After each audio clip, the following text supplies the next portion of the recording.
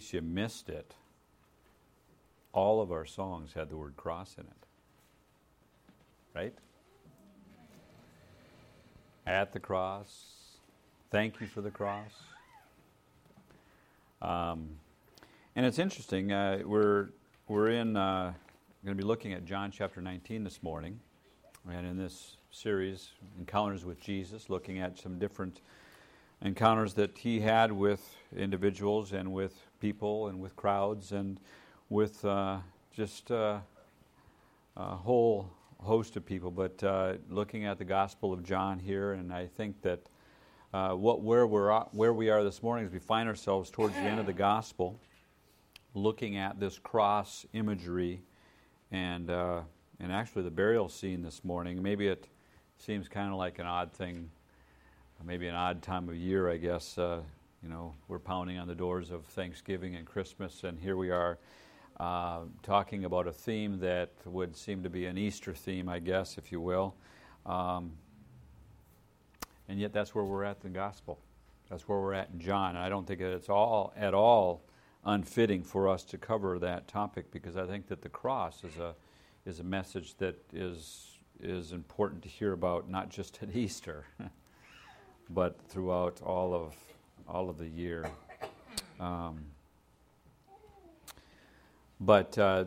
Anyway, that's where we're at. In fact, I'd like for us to see that scene and just maybe see if it doesn't have something to say to us today. The text, again, that we've got listed is just the burial scene itself. And I want to just back up just a few verses to verse number 23, John chapter 19, verse 23, and just kind of catch what's happening around the text that we're going to be this crucifixion scene. And just so John chapter 19, verse 23, I want you to notice here what it says. It says, "When the soldiers crucified Jesus, they took his clothes, dividing them into 4 shares, one for each of them, with the undergarment remaining. This garment was seamless, woven in one piece from top to bottom. 'Let's not tear it,' they said to one another. 'Let's decide by lot who will get it.' This happened that the scripture might be fulfilled, which said, 'They divided my garments among them and cast lots for my clothing.' So this is what the soldiers did. Near the cross of Jesus stood his mother's sister, Mary, the wife of Clopas, and Mary Magdalene. When Jesus saw his mother there and the disciple whom he loved standing nearby, he said to his mother, 'Dear woman, here is your son.' And to the disciple, 'Here is your mother.' From that time on, this disciple took her into his home." I'm really fascinated by this here, and I think one of the things that I see in this text is that Jesus is, in fact, he's faithful to his mother. It just kind of strikes me as an unusual that in this particular time in Jesus' life, he has all these things going on around him during this particular event in his life, when his life is now about to come to an end. And I suppose that he could probably be thinking of some other things, anything else on earth actually, but he looks down, and the one thing that he thinks about is his mother. He thinks about Mom. There's a commentator who has speculated as to the identity of these particular mothers, because they're named in various ways in all of the different Gospels, the 4 Gospels. And his conclusion is that one of the ladies who is here is actually Mary's sister, who happens to be the mother of James and John. And so I guess what that's saying and what is that what you have here is you have John the disciple, not John the Baptist, but John the disciple, the author of our Gospel, who would then actually be Jesus' cousin. And so what he's saying is, Mom, Cousin John is going to take care of you. He's going to, it's just that kind of extended family kind of thing where we take responsibility for each other. And I just find that to be kind of fascinating here at the end of Jesus' life, when everything else could have been on his mind, that family thing was what he was really thinking about, at least among the things that he was thinking about.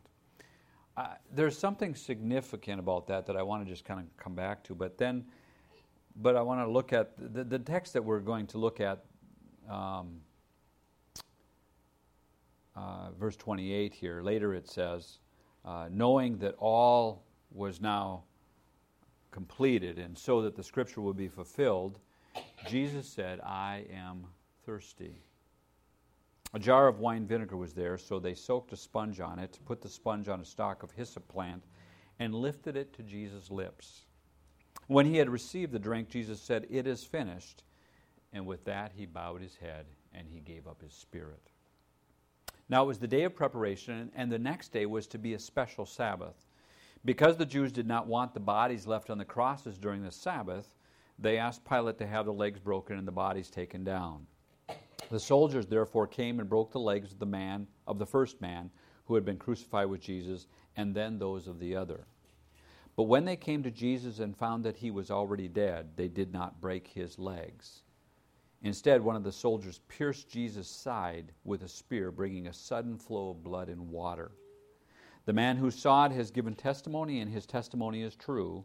He knows that he tells the truth, and he testifies so that you also may believe.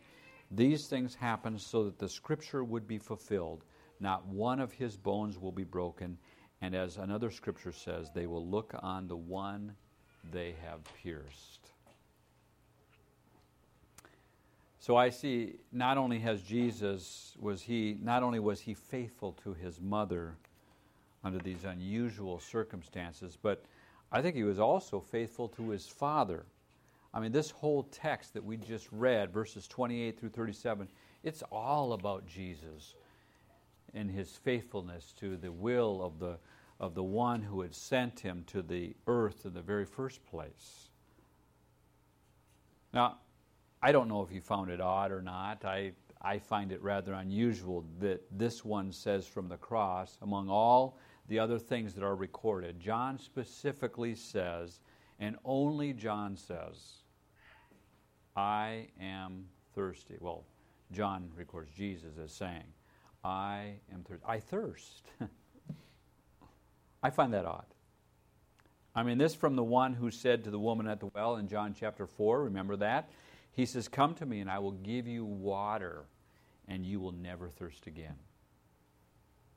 Or who said just a few chapters later in the tabernacle area during one of the feasts, he says, I am the water of life. This one who is in fact the dispenser of water that allows you to live forever says on the cross, he says, I am thirsty. I just kind of find that odd. Do you see that? Do you find that odd too? Most of the commentators suggest that this is done to fulfill a specific scripture in the Old Testament. I mean, it says that specifically, right? This was done to fulfill scripture, but it doesn't identify what scripture he fulfills. And so the scholars, they have actually looked at that and they said, well, which one makes the best sense? Well, probably, and this is what they suggest, is Psalm 69, where it says that they gave him a drink and he took his water and vinegar, and that's what they do to Jesus in this text. And so, we look at that and we go, oh, okay, maybe I could be the one. But I also found myself wondering if maybe there isn't something more to this than just the simple fulfillment of vinegar. How about this text? Psalm chapter 42, verse 2. Do you remember we read that this morning, right? My soul thirsts for you, God. Could that have been on the mind of Jesus? That what he is saying is that here on this cross, as he's here on this cross, that doing the thing that God had sent him to do, that Jesus would be really saying, God, what I really long for, what I really am thirsty for is a relationship with you, God. My soul thirsts for God. I want to go back to the relationship that I had with God in the first place, that I gave up to come down here and to be with you. I want to go back to that relationship that I had in the first place. In fact, it kind of strikes me that in John's Gospel, you get kind of hints of that all the way through. You start with, like in John chapter 4, when he's talking to the woman at the well, he says, you don't understand this, disciples, but my food is to do the will of the Father. Or he says in John chapter 18, he says, should I not drink of the cup that the Father has given to me. You hear that language of food and water and thirst and accomplishing the will of God. I thirst, he says. Well, maybe he's just physically thirsty. Could be. But maybe what he's saying is, I thirst for God. And then he says, it is finished. It's maybe the most famous thing that he says on the cross. He says, it is accomplished. It's done. In fact, it occurs twice in this text. In verse number 28, it simply says that these things have been completed. And then he says, it is finished. He has done the thing that he came to earth to do. We'll come back to that because it's the next section of the text that really intrigues me. The next parcel, if you will, down in verse number 38. Take a look at that. It says, later, Joseph of Arimathea asked Pilate for the body of Jesus. Now Joseph was a disciple of Jesus, but secretly because he feared the Jews. With Pilate's permission, he came and took the body away. He was accompanied by Nicodemus, the man who earlier had visited Jesus at night. Nicodemus brought a mixture of myrrh and aloes under about 75 pounds. Taking Jesus' body, the two of them wrapped it with spices and strips of linen, and this was in accordance with Jewish burial customs. At the place where Jesus was crucified, there was a garden, and in the garden a new tomb in which no one had ever been laid, because it was the Jewish day of preparation, and since the tomb was nearby, they laid Jesus there. Joseph and Nicodemus. And we remember Nicodemus, right? I mean, chapter 3, he came to Jesus, and he did it at night. Joseph was a member of the Sanhedrin. He was a Jewish leader, the text says, who was a disciple, but secretly. Did you catch that? He's a secret disciple. Secretly no more, right? He's no longer a secret disciple, right? Because he and Nicodemus, they come and they go, they ask for permission to take down the body of Jesus, and they prepare it for burial. And I mean, there is so much going on here that it's just absolutely remarkable. 75 pounds of spices. I tried to figure out how much that was. So, how often do we get dog food? Once a month? And we usually get one for each pup. And those bags are about 40 pounds. You wrap one of those, you just put them on your shoulders or whatever, you bring it into the house, you know. About 40, that's about what it is. 2 bags of dog food, you think? 75 pounds? Well, actually, extravagance. That's really what this is. I mean, that's what this is about. This whole gospel is about extravagance. This was burial spices fit for a ruler, not for a pauper. And do you remember what we talked about last week? The Jewish leaders wouldn't even go into Pilate's court. Remember that? They wouldn't go up into Pilate's court because they didn't want to defile themselves by the possibility of being in Gentile territory where they might somehow touch a dead body. And so what do? The day before the Sabbath, they go take down a dead body and defile themselves and cannot celebrate the Passover.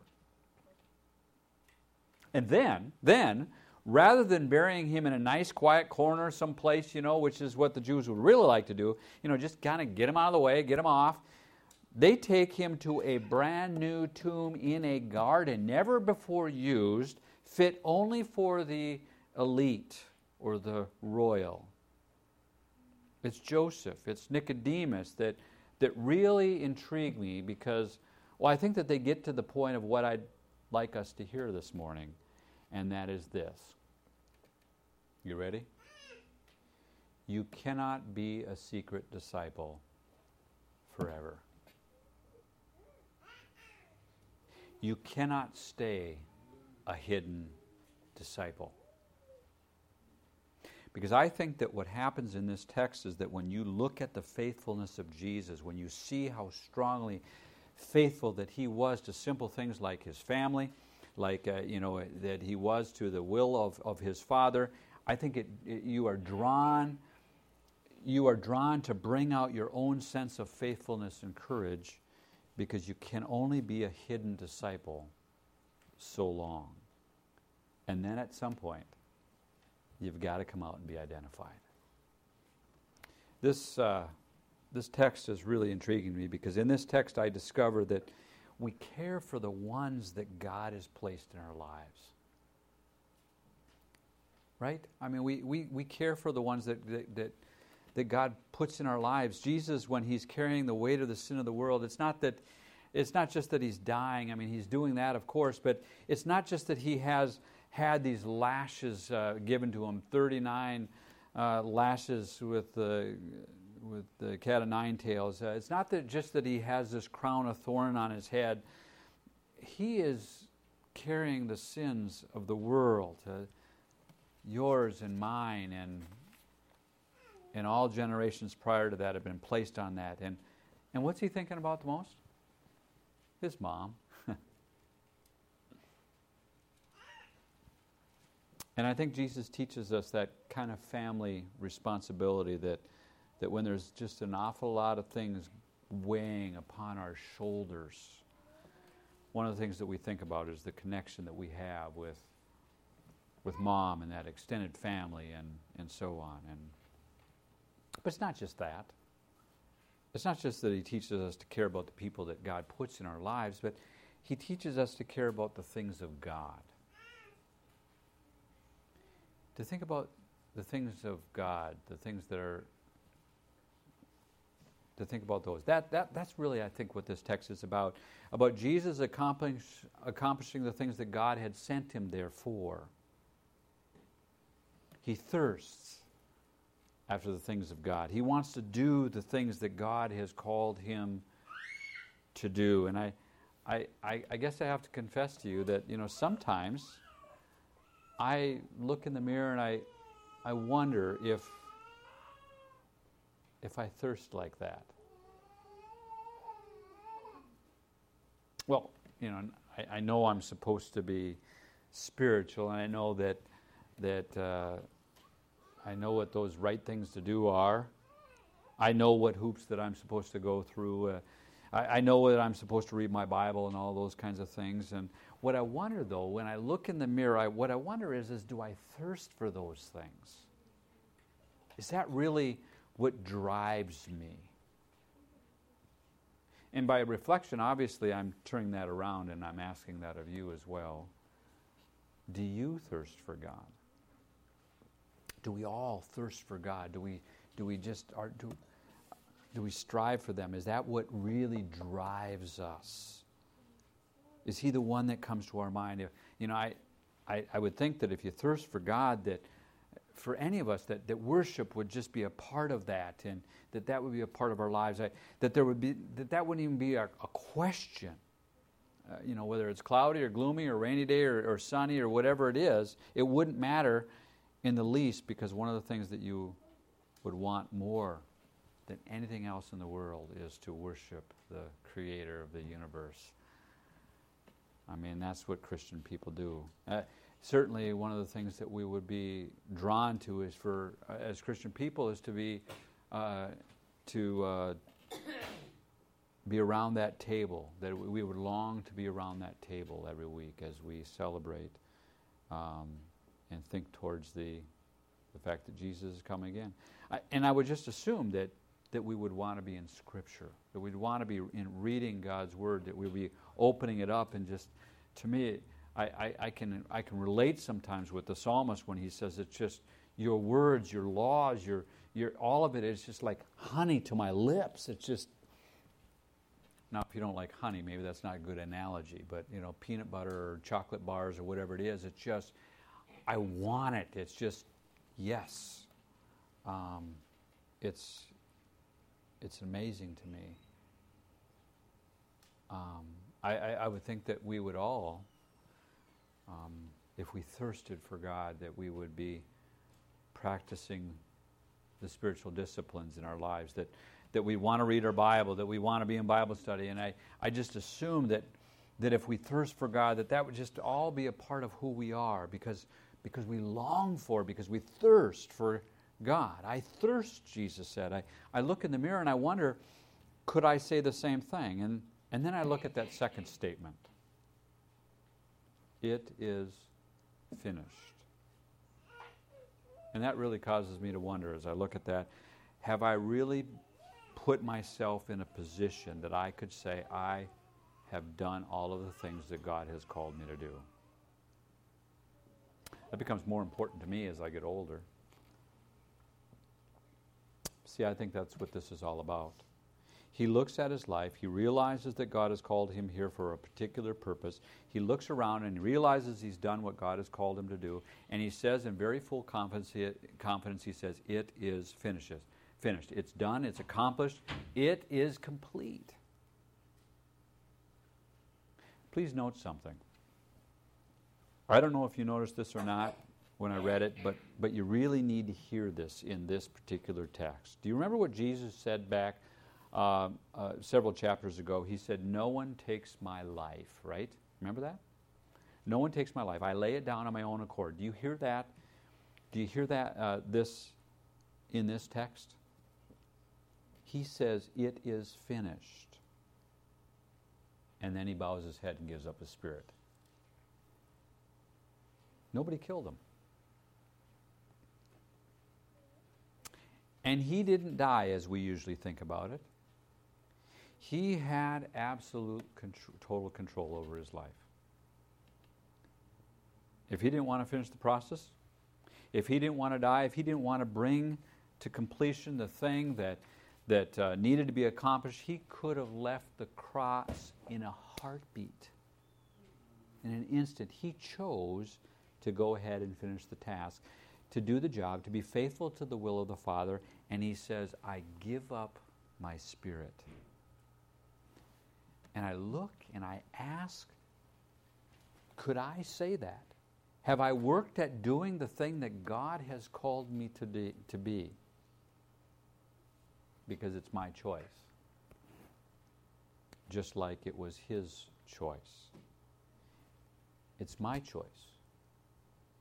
Nobody can force me to be faithful. That's my task. You know, as a parent, you know, parents understand that, because if you could do it, if I could, I would force my kids to be faithful to Jesus. But that's really not my job. I don't have that privilege. Parents don't have that privilege. We don't get to do that because it is their choice.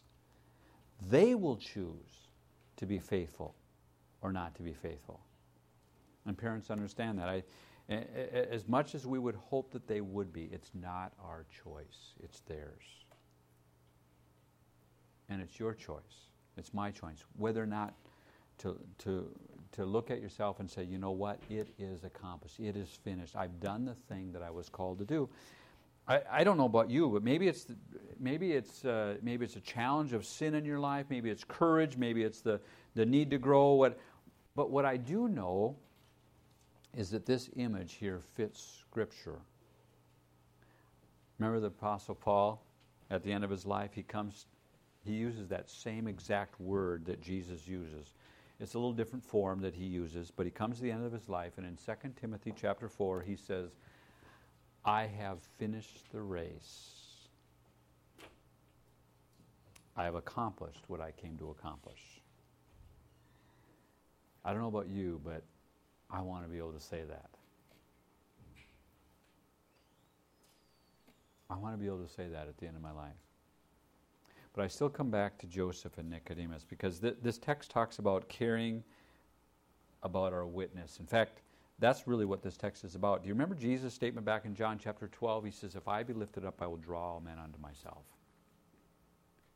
That's a cross image. And Jesus in this text, he is lifted up, and he begins to draw men to himself. Right here at this very point, remember, right? The thief on the cross, he says, I want to be with you in paradise. The centurion says, you must be the Son of God. Joseph and Nicodemus, they come out of the woodwork and they say, we're not going to be secret disciples anymore. We're going to be real disciples, and we're going to stand up and we're going to be counted. And that's really what I think that we're being called to think about today, is whether or not we're willing to come out from hiding and stand up and to be counted as disciples of Jesus. Because here's the thing, is it'll cost you everything, right? We know that. It cost Nicodemus, it cost Joseph everything that they had. They were no longer welcome in the Sanhedrin. They were no longer part of the elite Jewish leadership because they had to give it up in order to be a disciple of Jesus. When they came to Pilate and asked to take the body down, they identified themselves right then and there. We are not part of the Jewish leadership. We are now going to be disciples of Jesus. And it costs them everything. You know, we live in that world, don't we? I just think our culture, we want to be everything, you know? We want to have it all. And in this case, I think Jesus offers us or causes us to make a choice. And I'm asking, I guess, what I'm asking of all of us is that do we have what it takes to pay that kind of a price? This is not inexpensive. It's not inexpensive to become a disciple of Jesus. It will cost us everything that we've got to stand up and to be counted. And I think that we talked about this in Sunday school this morning, just that we are living in a time where it is so crucial for us to stand up as believers in Jesus Christ, to stand up and to be counted. And that is really what Jesus, especially in a culture like ours today, that's what he's asking of you. That's what he's asking of me. He's looking for people who no longer want to hide their discipleship, who are ready to come and just announce it. When everybody else is coming out, why not Christians start coming out, right? I want to follow you, Jesus. I want to be one of yours. And it's time for Christians to do that. Let's pray together. Father, we thank you for your word and just recognizing all around it that there's a cost to this thing. I pray for us as not only as a congregation, for all Christians around us, that God, that you would give us a spirit of boldness and a spirit of just in the midst of a culture that wants to shut you up, that wants to put you down, that wants to shut us up, that you would help us not to be troublemakers, but to just live our faith in the way that you want us to do. Give us insight. Give us an understanding of what your word says, so that we can act and do and accomplish the things that you've called us to do. Help us to be a witness right where we're at. Help us to have the attitude and the mind and the heart of Jesus and to thirst for the things of the living God. And I pray this in Jesus' name. Amen.